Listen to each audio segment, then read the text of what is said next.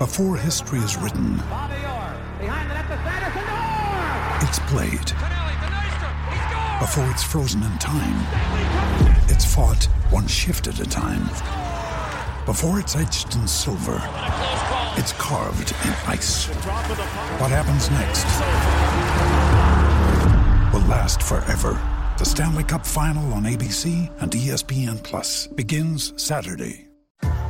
What's up, y'all? It's Drewski, and I've teamed up with Mountain Dew to produce a hilarious new basketball podcast called The Dew Zone with Drewski. Learn the backstories of your favorite ballers and celebrities like Jamal Murray. Did you have like a favorite team? Was it the Raptors at the time or no? Was the Raptors even started around that time? Come on, bro. I ain't that old, fam. You talking like I'm 50. Taylor Rooks, Asia Wilson, and many more. You won't want to miss this. Listen to The Dew Zone with Drewski on Apple Podcasts, Spotify, and wherever you listen to podcasts.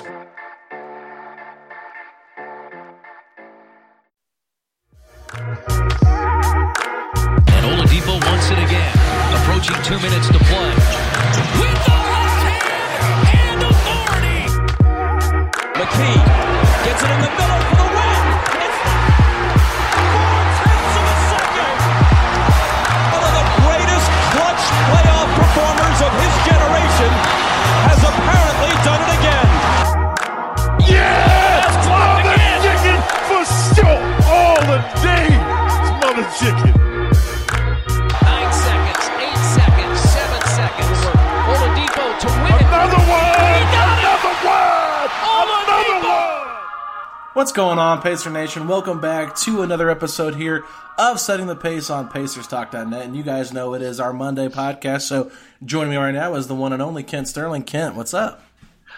Alex, I'll tell you what, I wasn't happy last night, but a good night's sleep kind of solves a lot of problems, so I'm okay today. Yeah, so if you didn't miss the Pacers-Knicks game, you didn't miss much. The Pacers were absolutely atrocious in that game. Kent, you were at the game, I'm assuming, right? Yeah, absolutely. So tell me a little bit about that game, because I was out doing stuff. I got to catch the end of the second quarter, kind of caught on from there. So I wasn't there to see that woeful first quarter. So give me your take on what was going on. Well, you got Oladipo and Brogdon combining to go 6 for 27. You know, that's not good. Victor, they're going to have to figure out quickly how to play with Victor. Without Victor last night, I think they win that game. With Victor, they lose that game. And they got to figure out how to kind of turn that thing around and become a better team because he's a part of it. And they've got to do it quickly because these games that you lose, like that game against the Knicks, that's going to come back to bite you in the ass in April. And you're going to be a game out of second or a game out of third or a game out of fourth. And so you're not going to have home court advantage in the first round of the playoffs. They got to figure out, Victor needs to figure out how to be Victor Oladipo while allowing the Pacers to be the Pacers. They play different styles of basketball. Vic is kind of a ball-dominant guy. The Pacers are not a ball-dominant team. None of them, other than Vic. They got to figure this thing out. Well, just to kind of give you a little bit of a rebuttal there, didn't Nate McMillan tell us this on Media Day that it was going to be a process? So, I mean, are we expecting too much right now, or is this just the Knicks are that bad, you shouldn't lose that game regardless?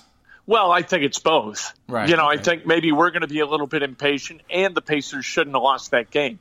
And without Victor Oladipo, if he's in street clothes, they win that game last night, and he knows that. And what Nate said last week is this is going to be a process. This is going to take time. But for God's sake, you got to find a way to beat the Knicks while it's a process. I get it. You know, if you lose to the Mavericks, right, even without Doncic, and I don't know at this point whether Luka's going to play or not, you know, with that ankle, you've got to – that's okay. You lose to a really good team, I get it. But if you lose to a cellar dweller in the Eastern Conference, you got a big problem. You need to figure that out. They were at full strength last night, and they didn't get the job done. They had two guys in double figures. And that's not Pacers basketball when we've seen them play well. I mean, they got, 6 or 7 guys averaging double figures.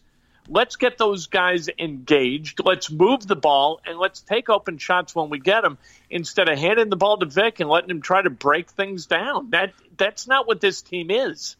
Yeah, no, it's not. And, I mean, if you look at the Knicks box score and you look at how the Knicks played last night, I mean, they were not very good either. They were horrible. I mean, Nolan scored 92 points. They've only won 14 games in the season now. Marcus Morris really just kind of took over the game the last 6 minutes there, scoring 28 points. He led all teams in scoring, but, I mean, Julius Randle had 16 points, but it was on 5 of 14 shooting, so it's not like it was a high percentage of numbers. Just a really bad game to lose, and I know that fans are probably going to be critical of us because we're kind of being critical of Victor and his fit with the team, but my biggest question mark is, why is McMillan closing games out with Victor on the court in the fourth quarter right now when these guys are still not sure what they're going to do with each other because the chemistry is not there? And the last time I checked, Victor Oladipo hadn't been canonized. So it's not like we're criticizing St. Vic here, for God's sake. He's a basketball player, and if he's not going to be a force for good, let's get the guy assimilated in practice, and let's move forward that way while the Pacers continue to win games rather than putting him in a position and this team in a position where they're going to lose a game to a team coming in last night that was 13-36, now 14-36 on your home court. You're responsible for winning games. Yeah. Look, don't lose in the regular season in order to accomplish something and put yourself in a position in March and April where you're going to win games. Let's figure this thing out without costing yourself a game. If you want to insert him in a game and get his feet wet and get people used to playing with him, let's do it when the game's not on the line and play him 12 minutes in the second and third quarter instead of putting him on the court. And you know what? I get it. I get that against the Bulls, he hit the 3 from 28 to tie the game. Good for him. That's wonderful. But let's not forget either that he missed his first 6, for God's sake. So, I think to this point, like with the Bulls and with the Knicks, you think, okay, let's diminish the quality of our team in the short term for what we can gain later, thinking that these teams are bad enough that you're going to be able to beat them, but it bit them in the ass last night.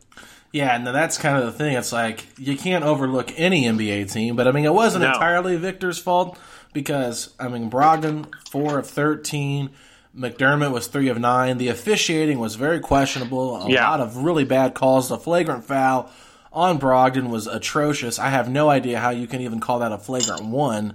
That's ridiculous. McDermott, a couple of times where he drove to the basket on the dunk attempt, he got hammered by Bobby Portis. The one where he was coming off the pin down for the 3 got hit in the arm. So just a lot of bad calls. And, I mean, last night, even when Sabonis cut the game to 3 points after he made the free throw on the and one at first, none of the other officials were going to call the and one foul. Scott Foster called it from the other end.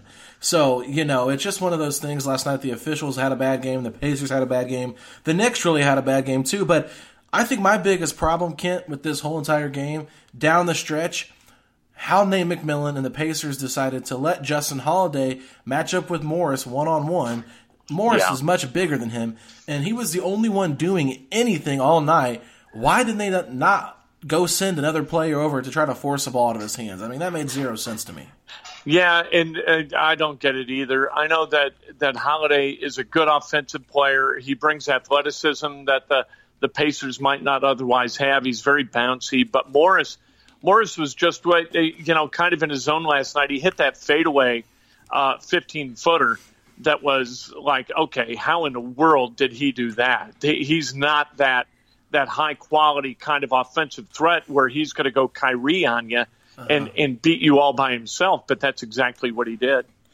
Yeah, and then after Sabonis cut the game to 3 points and the Knicks had the ball again, I thought defensively Miles Turner just got beat there on that screen. His guy, I think it was Mitchell Robinson, was in the game at this point. He set a screen to get Morris free. At the same time, they had Julius Randle cutting across the post with Sabonis on him, and Turner somehow or some reason decided to fade back with Randle, allowing Morris to get an open, little 12-footer there. So I was a little disappointed because if you're Miles Turner and your job is to protect the rim and you see your guy setting a screen for the guy that just hit 4 shots in a row, you would think the Knicks are going to go to the hot hand, and I can live with Sabonis going one-on-one with Julius Randle in the post. You're exactly right. And then you look at the rebounding numbers where Randle had 18 rebounds, the Knicks 57, Pacers 34. The Pacers only had 21 assists. To me, that's not Pacers basketball. They're regularly over 25 assists a game. If they're playing their kind of basketball, they tend to distribute the ball well enough that they get in the neighborhood of 25, 30, maybe 32 assists, and they just didn't last night. But rebounding was a big part of their problem last night. And sometimes that's, just bad fortune, where the ball caroms in an odd direction and it caroms beyond where you've blocked a guy out. So they're kind of blocking you in as the ball caroms far off the rim. And that happened a few times last night. But you're exactly right about the officiating. I watched a lot of basketball this weekend. Officiating, I think, is at an all-time low. And I don't know whether that's because of replay. I don't know what's causing this problem. But I've never seen officiating be this sketchy. It's one of those things, Kent, where you feel like replay does have a major effect in it. But even when they go back and check the replay, I mean, they upgraded Brogdon's foul to a flagrant. I mean, right. What in the world? Like, what are these officials looking at? I mean, Reggie Miller chimed in on Twitter, said it was the weakest flagrant foul he's ever seen in his life. I mean, I understand protecting shooters and all that kind of stuff, but to me, it was just horrific last night. And I mean, I didn't get a chance to watch IU versus Ohio State very much. I watched the tail end of it, but I didn't miss anything there. But it's one of those things where I've just noticed where officiating has just been bad, and sometimes it's favored the Pacers, and like last night, it really hurt the Pacers. And that's from Reggie Miller, right? Yeah. Who made a living kicking his foot in and getting fouls called on defenders when he shot. And last night, that's what happened. Brogdon just stepped toward the shooter. He didn't try to put his foot underneath the guy's foot. For that to be a flagrant, I thought that was absolutely abysmal and really indicative of the quality of officiating as it stands now, both in the NBA and in college basketball. I don't understand how the officiating has eroded to the level it has, but it didn't favor the Pacers last night. The rebounding numbers didn't favor them. The assist numbers, not where you'd really like it to be. The Knicks last night outscored the Pacers from the line 17-13. So, that's not terribly egregious, 20 fouls on both teams.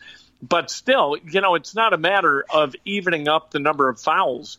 It's a matter of calling fouls as they occur and calling them correctly, calling turnovers correctly. And I just don't think it's getting done at a very high level for the guys who are supposed to be the best in the world at this. I don't think they're very good. Well, why do you think that is? I mean, do you think it's just lack of talent, or do you think it's because they're being monitored every second, they're afraid to mess up? Well, that's part of the deal, where they get graded on absolutely every call. And then what I think has happened also is because of replay, and this happens in the NFL too, that rules have been written to make it black and white, and the game's not black and white. And so you've got a situation where, the rule has been written about a flagrant foul being called when a guy puts his foot under a shooter because they don't want guys rolling their ankles all over the place. And that's kind of a crappy thing to do if you do it on purpose. Extend your foot underneath where the guy's going to come down after he shoots. I get that. But they put themselves in a box where if this happens, you have to make this call. The gray area has been kind of removed from basketball and football, and this is all gray area. I mean, you look at charges, you look at blocks, that's a totally gray area deal. And I think that the construct of the rule has to change, or you're going to continue to have these problems. I've had this discussion with my son who played college basketball, and he wants to get rid of the charge rule entirely. Just thinks it's bad for basketball. And I think that it is. I think that cleans up a lot of it. I think that what we do, and this is a little bit societal, so I'm getting a little bit deep into the woods here, but we tend to try to legislate. We expand rule books instead of contracting them. I think that games would be better, sports would be better officiated if you had fewer rules and you concentrated on kind of trimming instead of expanding. I think it'd be easier to call, and I think the result would be a more easy-to-watch game. I mean, if you watched the Purdue game on Saturday night, right? Purdue beats Northwestern. Watching that game down the stretch was almost impossible because of the endless replay challenges or times that they just went to the monitor to check stuff. I mean, damn, do we really need the last minute of college basketball games or NBA games to last 15 minutes? Yeah. Is this what we want? We want to like completely take the air out of the drama of the end of a basketball game every time one's played? I think it's ludicrous. I do too, and I don't really know what the perfect solution is, but as we transition a little bit, I want to talk about the All-Star Game. I know you mentioned that you wanted to discuss the new format, and in that new format, it seems like you might not see where the referees can take over into the game situations, because in that fourth quarter they'll be playing to a specific number. But before I get people confused trying to explain all that, I'm going to let you explain the new format, because I feel like you will do a better job at it. Well, each quarter is a separate entity in this respect. There's going to be money donated to charity based upon who wins each quarter. And then for the fourth quarter, they're going to take the score of the team that leads and add 24 points. That'll become the target number. So this is kind of an extension of what we've seen in the TBT, right? Over the course of the summer, they play the basketball tournament. And it's a bunch of teams that buy their way into the tournament and field teams, and they go play. And the way it finishes, and the guy who developed this is from Ball State. I can't remember the guy's name. I love it, though. And they add points to, I think with 4 minutes left, they add a specific number of points, and that is the target number instead of having it be clock-based. So, I mean, I don't think it makes it more watchable. It's just kind of a okay, let's try this and let's see how it goes. I like it with the basketball tournament. I think in the NBA, though, I mean, first of all, the game's unwatchable to begin with, because it's going to end 191 to 189. No defense is going to be played, and none of the players give a damn less who wins. Like, there's no carrot at the end of this that's going to cause them to compete at a high level and try to win this thing. It's a matter of personal pride. And that doesn't seem to generate a whole lot of competitiveness throughout the game. Maybe for this, this kind of odd finish, maybe it makes the guys play a little bit harder toward the end. I don't know, but it's I don't know. I think they're applying a solution to a problem that they're unwilling to solve otherwise. For me, like, here's what I would do. I'd take $1 million, and for every guy in the All-Star team, I got a pile of $1 million. And if you wind up winning the game, you get to put all that cash into a duffel bag and walk out of the arena with your $1 million. I know that's tip money to some of these guys, but you got a chance to play for $1 million. That's a hell of a thing. You got all the millions kind of under glass, maybe in the bowels of the stadium. You got I don't think that they want, maybe the image of the NBA that they want isn't, like LeBron James loading $1 million in cash into a duffel bag so he can leave with it. But, like, if you put serious money at stake, these guys are going to ball a little bit, and I think that's the point. Yeah, I think that'd be interesting. Also, with how much they're getting into gambling, I think that'd be cool too. Is if the guys put money on the line, saying, "Oh, I'll gamble this much that my team wins." I know we don't go back to the Pete Rose. You can't bet on your own team, but it's the All-Star Game, so have a little fun with it. Maybe do something that incorporates that. But just to clarify, as far as the format goes, I believe that the score will reset each quarter, and that way it'll start out 0-0 for the second and third quarters. Then the fourth quarter, all those points that they've scored have been kept. They've kept track of those, and then they will add those all back together to get the scores to, I guess you could say, add all together and put it in the fourth quarter, so they can add the 24 to it in honor of Kobe Bryant, who passed away. So, yeah, it's just one of those things. I don't know if it's going to make a difference or not, Kent, but I do think that it does add a little bit of intrigue, because maybe these guys will play a little bit harder knowing they're playing for charities and they're trying to honor Kobe Bryant and his daughter. Maybe they'll be playing for that reason alone, which could make it a little bit more interesting. It smacks a little bit of the stage stuff that exists in NASCAR, right? Which has made NASCAR very difficult to watch for me, because I don't understand it, how the stages work, how the point system works. What I always loved about NASCAR, and what I do love about IndyCar, is that watching is kind of a mindless thing where you can just sit down, the race starts, and then at the end of 160 laps or 200 laps or 500 laps or whatever, the guy who crosses, the yard of bricks or the finish line, that person wins. Okay, That's simple. I don't need a damn calculator to be able to watch a NASCAR race or at least I didn't have to, I didn't need one before, but these point systems, like, okay, if you win the first stage, you get this many points. If you win, it's too complex. I don't need that kind of complication in my role as an audience member watching one of these races. It's too complicated. Yeah, I mean, there's a lot of, I don't know how you make All-Star Games better. I mean, they are what they are. They're exhibition games, you know. The top 12 players, it's more of an honor than it is really anything worth watching as far as a game goes. But apparently, Nate Duncan on Twitter thinks that Sabonis is the worst All-Star selected in a very long time. And people are bringing up different names from 2015 All-Star Game. And he said, in recent years, he's one of the worst ones he can remember. And then somebody said, what about Jeff Teague 2015? And he said 5 years is a long time. So this guy has no sense of time either, as well as what good basketball is. So can you please, when you saw that idiotic tweet from Nate Duncan, what were your thoughts? My thought was this. The point of basketball is to win games. The Pacers have won, what have they won? 31 games. 31. Right? And that's a lot. And so they're in the mix to be the number 2 team in the East. They deserve to have an all-star.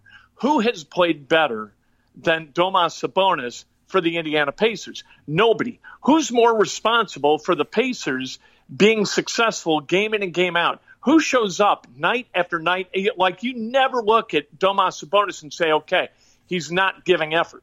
You never see that. Right. The guy's got a good mid-range game. He scores on the block. His footwork, as Quinn Buckner tells us endlessly, is fantastic.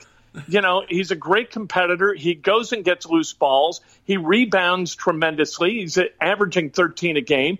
The guy's been terrific. If you need analytics to be able to point to Domas Sabonis and say this guy's an all-star, then the hell with analytics. They don't mean anything to me. I think that clearly, obviously, Sabonis is one of the 12 best players in the Eastern Conference. And anybody who looks at numbers or data to suggest it's not true needs to relook at the data and develop some kind of a metric system where you correctly assess whether a guy can play or a guy can't. I don't understand.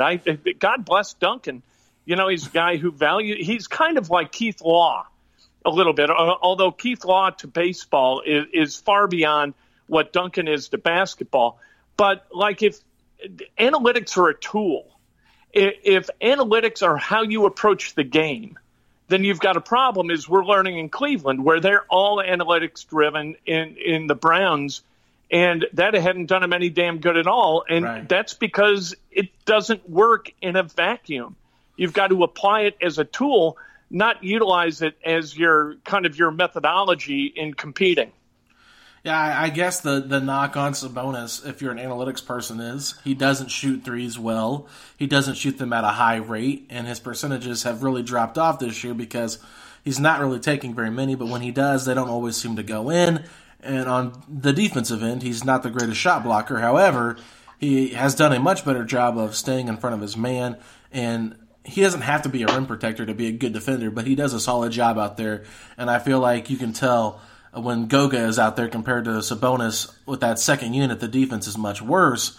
Now, Goga's a better shot blocker, but as far as rebounding goes and staying with big men that are a little bit more established, you know, you want a guy like Sabonis out there, and we saw that against the Bulls. Like, I know that Goga's your guy, Kent, and we've talked about it a lot, but I was looking at the plus minuses. I know that I'm not supposed to look at those stats because they're dumb and they're not telling, but everybody in that Bulls game for the Pacers was a plus stat except Goga, and Sabonis was a plus 26 and Goga was a minus 7.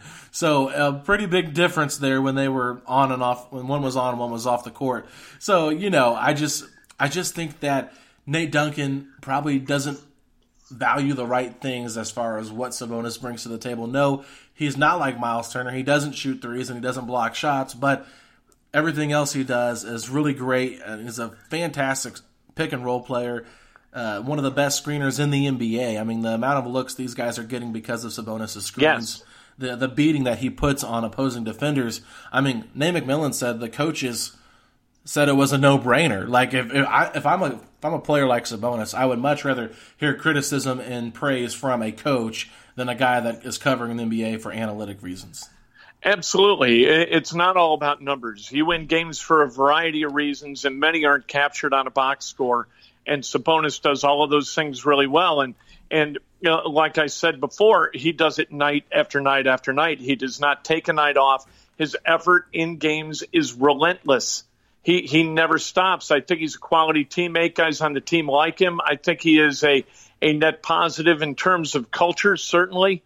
And I think that counts for something. If somebody from LA who plugs numbers into an equation and comes out with what he believes to be the 12 best guys in the East and the 12 best guys in the West, you know what? I think you missed the point of basketball. Basketball the numbers involved with basketball can be an effective tool, but they're not the game. And that's not the way it works. And similar to baseball, I mean, you can break it down analytically like Billy Beane did with Moneyball.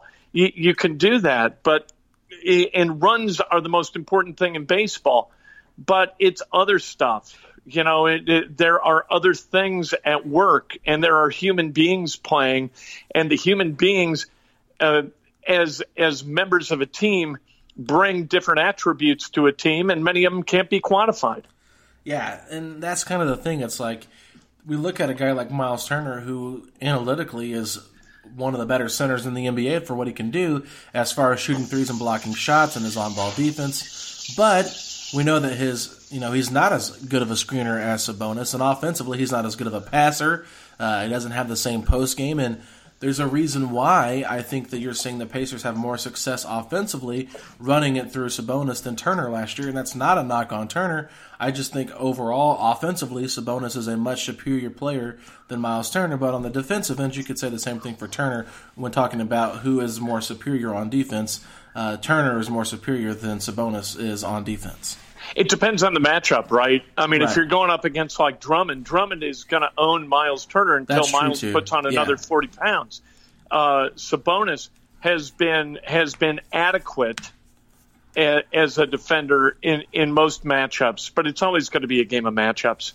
That's true too. And I've been seeing a lot of stuff on Twitter recently about trade rumors and this and that and whatever not, but we looked at Sunday night's game last week against the Blazers. Pacers got beat by 10 points, and everyone's saying, oh, this is what happens when you don't have Miles Turner. Well, they said the same thing Wednesday when the Pacers were playing the Bulls. Well, they win this game in regulation if they have Miles Turner out there. Well, I don't know what they were saying last night with Miles Turner back on the court, because I just feel like sometimes these fans are overvaluing Turner, where I'm not saying that we need to underappreciate him, because there are some fans that are doing the opposite and saying he's worth nothing. But I want to say this, like, Miles Turner's defense is very important to the Pacers' success, but it's not going to win or lose them games on a night-to-night basis. Yes, they need rim protection, but Sabonis does fit better as the center and not the power forward. They make it work. They stagger their minutes. They're doing everything they can to make this duo work, and they do really complement one another with what their skill sets bring.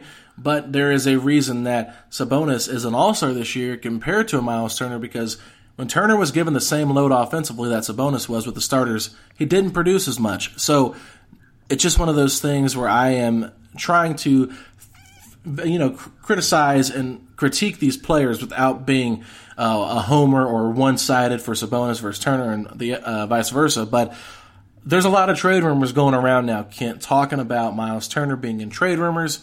I personally don't think the Pacers are shopping him, but I think teams are calling and seeing the interest and seeing the value, what his value is worth, because I do believe that teams could use a guy like Turner, and it makes sense to call and ask about him. I would be stunned if Kevin Pritchard did anything. I think he's going to stand pat. I don't think, given, and we've seen this in the past, right, with the Pacers, as they're pretty good and they make a deal toward the deadline. We remember what happened when they dealt Danny Granger, and how that kind of Evan Turner, Lavoy Allen kind of messed with the mojo with that team. It didn't work out. When they signed Andrew Bynum, That really didn't work out for a variety of reasons. And so when you mess with what you've got, especially if it's working, what are you going to get? And this is why being a general manager, there's art and there's math. And I think not making a deal is about the art of being a general manager and not necessarily about the math. I don't think that the pay, Miles Turner for the next 3 years, right? Yeah. He's under contract at $18 million apiece, and that is a very manageable number for a guy like Miles Turner. I think that they can probably get more out of him in a trade with less risk if they go into next year with Miles Turner and give Bitadze another year to develop and another year to kind of close the gap between what Turner is and what Bitadze is going to become. And then all of a sudden maybe a deal makes a little bit of sense, but I don't think it.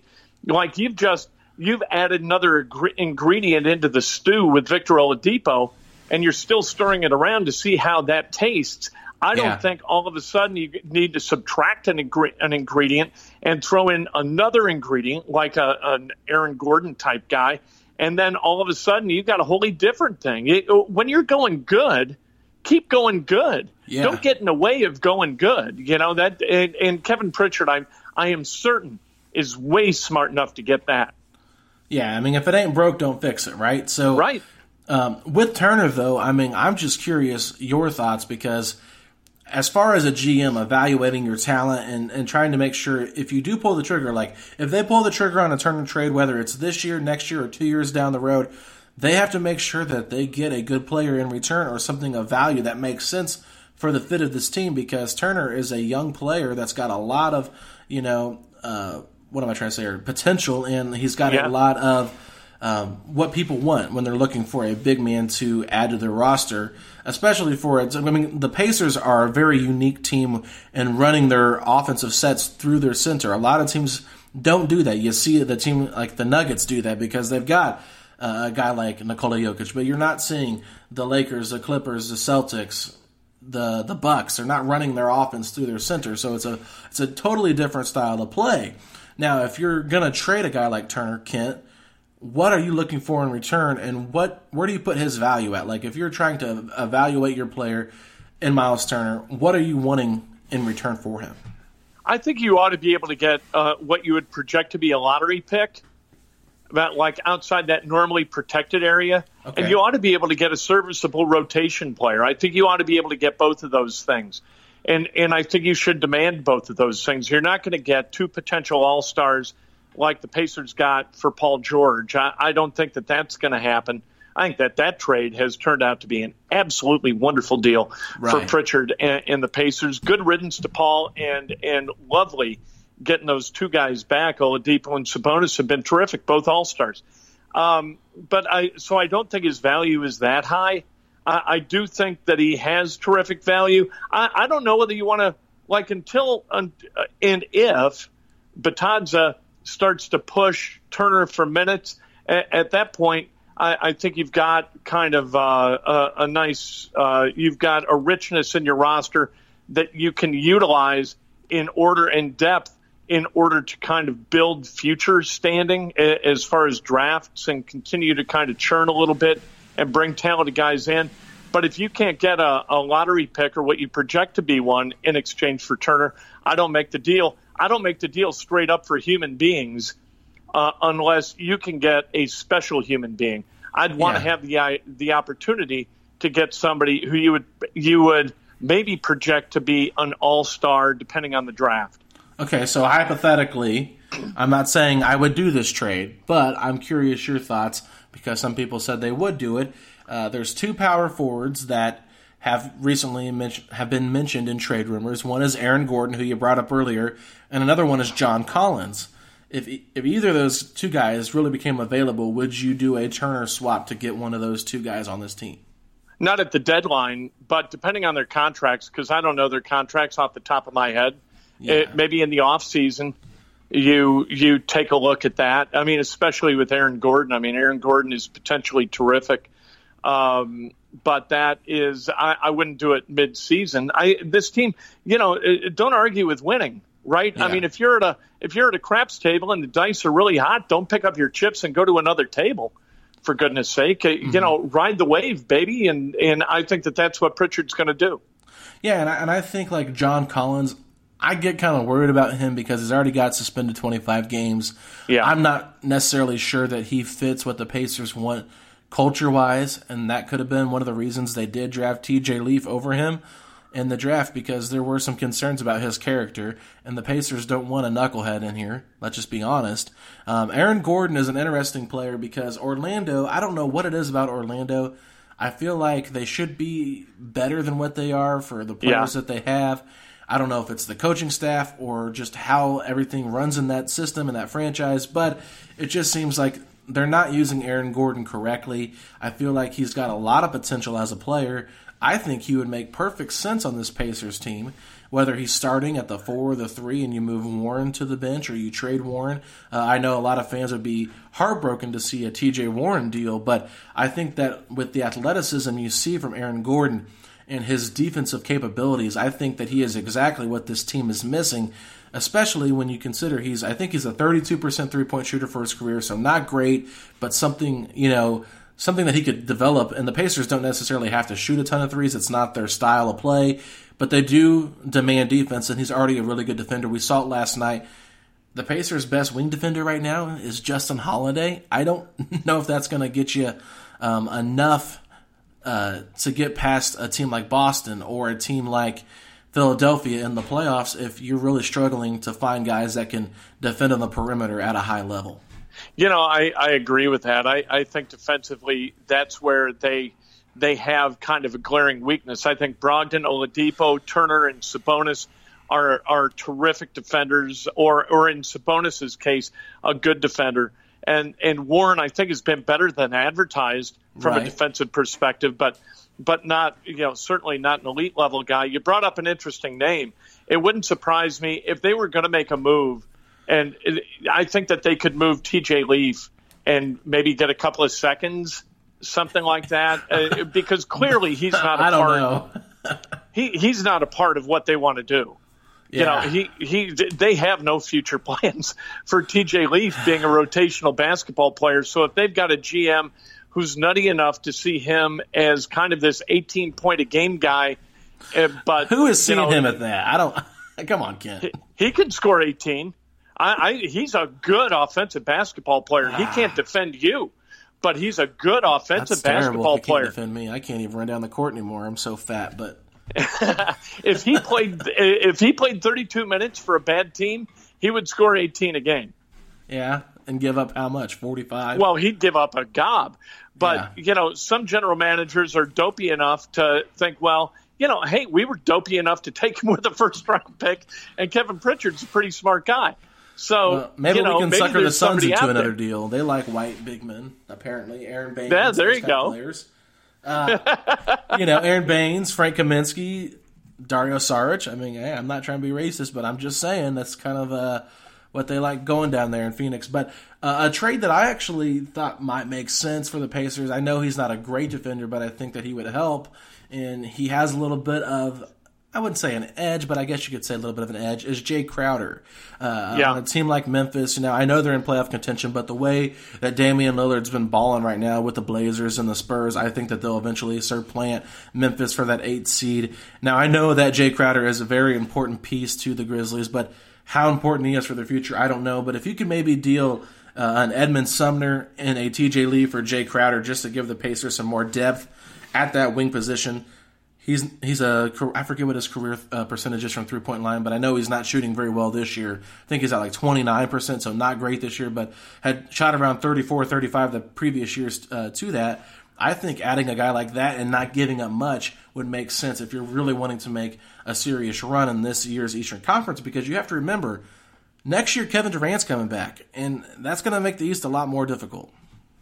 Yeah, well, you're right, and we'll see about that. I think that any team with Kyrie Irving, despite the fact that he is absolutely superb offensively, you generally see, like, you get Irving, you get problems. Yeah, that's true. So I don't know. And, Durant is not without his detractors from an attitudinal standpoint, too. And so, but Crowder, Like, if you could Edmund Sumner is never going to be a rotational guy here. TJ Leaf's never going to be a rotational guy here. If you can take two guys who are basically cast-offs or will be cast-offs eventually and go get a guy that you can kind of plug and play, then, I think you go ahead and do that. But again, look, this is a group that's kind of figured it out, and they've got problems enough, I think, with Oladipo coming back. So I don't think that even if the deal on paper makes sense, I'd be really surprised if Kevin pulled the trigger and inserted another wild card in the deck. I don't think that Kevin Pritchard needs to add one at this point. I don't think he wants to add one. So I don't think he's going to pull the trigger on another deal or on any deal. Yeah, I honestly don't see them making any major move. I just, like I mentioned before, I know your obsession with Goga and his potential, but I am worried if Turner or Sabonis gets into foul trouble or gets hurt. I just don't think I'm ready to trust Goga in the playoffs this year. I understand that the experience will be good for him, maybe help him develop, but he really needs an offseason of gaining muscle, getting a little bit, better acclimated with the organization, the NBA, and just having that offseason of NBA basketball to try to really get himself ready for his sophomore season. Because, sometimes big men just take a little bit longer to develop. So one of my things here, Ken, is I am intrigued to see if the Pacers maybe go out and look to find a third-string center. I'm not sure who they would be interested in or who is even available. I haven't really looked at names, but I talked with Facci about this on Wednesday. I mentioned going out and maybe signing a guy like Joakim Noah just to be a third-string center. You cut a guy like TJ Leaf who's not going to be in the rotation anytime soon, kind of like how Ike Anigbogu was last year. He was just on the team, didn't really do anything. So Facci was like, I don't want him at all, blah, blah, blah, blah, blah. But I just think a guy that's going to bring toughness, a guy that was pretty good last year with Memphis. He's been around the league enough. I think you can use him in sparing minutes as a third-string center. Well, I'd say this, too. The Pacers are pretty well aware that barring some kind of catastrophe in Milwaukee, everybody in the East is playing for number 2, and none of these teams is going to go to the NBA Finals either as they are structured today or as they could be structured if they made a trade. So it depends on their expectations and whether they're willing to put chips into the middle of the table. I understand that Noah isn't going to cost you anything but the money you have to pay him to come onto the roster and that roster spot. So it's not going to cost you anything in a trade, and there are going to be no future considerations. But still, at the same time, you're adding another ingredient to this stew, and that ingredient it may not make your stew better. And we've kind of seen that with Vic, right? Yeah. It's taken time, or it will take time, for them to get this thing right with him. They are not nearly as right with him as they were without him. I don't think Kevin wants to take a chance on doing that yet again. Yeah, no, it's definitely a high risk thing and a low reward. It's not a high risk, high reward either. So it's one of those things. I don't expect the Pacers to make any moves. They'll probably be very quiet. But sometimes I feel like when you don't expect a move, that's when a move happens. Because last year we kept hearing all the rumblings about Aaron Holiday from Mike Conley and all those different types of trades that were out there. The Pacers also had so many more expiring contracts last year compared to this year, where they've pretty much, created their nucleus. And I think there's a way, that they can make a trade without giving up some of their core. Then maybe they look at it. But at the end of the day, I think this team just needs to get their chemistry intact. Oladipo needs to figure out his role on this team and how he's going to be acclimated. I almost wish he was with the starters. That way he wasn't affecting the way the bench played. I feel like the starters are good enough to figure things out with him instead of trying to play him partially with the bench, partially with the starters. There's not a good flow there to me, and it feels very much like the beginning of the season when we had all these new faces. McMillan's trying to figure out the rotation, who he wants to play, who he doesn't want to play. And then thankfully with some injuries, you don't like to think, injuries for happening, but it made him play a smaller, condensed rotation, and the team found something when he did that. And I think that that's what's going to have to take place here. I would almost just start Oladipo. We have just found out that TJ Warren will not be available for tomorrow's game with a concussion. He is ruled out for tomorrow versus the Mavericks. So, I would be interested to maybe starting Victor Oladipo at shooting guard, slide Lamb to the 3, and still play him on his 24-minute restriction, but let him get with the starters there, and then maybe play Aaron Holiday off the bench with that second unit and Sabonis. I just think that the Pacers have to do a better job figuring out this chemistry instead of making trades. Yeah, and you bring up a good point with McMillan, and we really haven't discussed what Nate thinks about all of this. We keep talking about, or I do, about Pritchard and how he evaluates the roster. I'll tell you this about Nate McMillan. He's a really easy guy to read. You can tell when he's happy, and you can tell when he's unhappy. He is happy when drama is at a minimum, and when you've got drama or the potential for drama, he is nowhere near as happy. Trades bring drama. Vic has brought drama. He doesn't want to stack drama on top of drama, I promise you. Yeah, we saw enough drama last year with Tyreke Evans. I mean, I don't know how many times McMillan said, respect the game of basketball in a press conference, after a practice. It was pretty much just shots constantly at Tyreke Evans for not respecting the organization and what they wanted. But, Ken, I think we've talked quite a bit here, so just your final thoughts on what you've seen so far from this Pacers team with Vic returning and your expectations heading into the next couple of weeks before we hit the All-Star break. Well, Vic has got to start shooting the ball effectively or stop shooting the ball. I mean, you cannot go 2 of 14 again and again. He went 1 of 6 shooting threes against the Bulls. He was 2 of 14 overall last night. And you can't shoot it like that and put your team in a position to win. So he's got to figure it out. And he's got to not be a detriment to this team moving forward. Yeah, no, and I agree with you, Kent. I think that the Pacers have a tough schedule coming up. They've got the Mavericks tonight on Monday night. Then they've got home and home with Toronto Wednesday, Friday. And then I believe they play the Pelicans on Saturday before we talk again. So they're going to have their hands full with some teams that can really, bring some problems, especially with some dynamic guards and Kyle Lowry and Van Vliet with Toronto. So, this is just a tough spot for the Pacers, but they're just going to have to get through it. And hopefully by All-Star break, Victor is feeling better about himself, ready to go once they return. And hopefully this chemistry thing can figure itself out. And hopefully, as well, being home for most of these games, getting some practice time. So we know Victor is not playing back-to-back. So I will be very intrigued to see if McMillan uses him on the road against Toronto or if he ends up playing him at home against the Pelicans. I'm not sure what your thoughts are.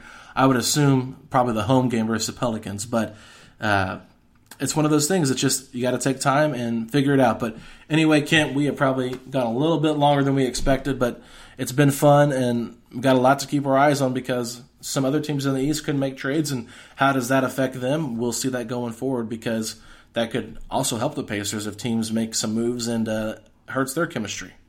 It's always fun to watch bad GMs make terrible deals, and that happens in the East more often than not. Absolutely. So you guys can follow Kent on Twitter at Kent Sterling, and make sure you guys get up every morning to see Breakfast with Kent, which goes a live stream on Twitter and Facebook, correct? Absolutely. We did. It's a show so nice we do it twice. Well, there you guys go. You can follow me at Alex Golden NBA, and until next time, we will talk to you all next week. Have a good one. Sugar Ray Leonard, Roberto Duran, Marvelous Marvin Hagler, and Thomas Hearns. Legends, whose four-way rivalry defined one of the greatest eras in boxing history. Relive their decade of dominance in the new Showtime sports documentary, The Kings, a 4-part series premiering Sunday, June 6th, only on Showtime. When you need mealtime inspiration, it's worth shopping Kroger, where you'll find over 30,000 mouth-watering choices that excite your inner foodie. And no matter what tasty choice you make, you'll enjoy our everyday low prices, plus extra ways to save, like digital coupons worth over $600 each week. You can also save up to $1 off per gallon at the pump with fuel points. More savings and more inspiring flavors make shopping Kroger worth it every time. Kroger, fresh for everyone. Fuel restrictions apply.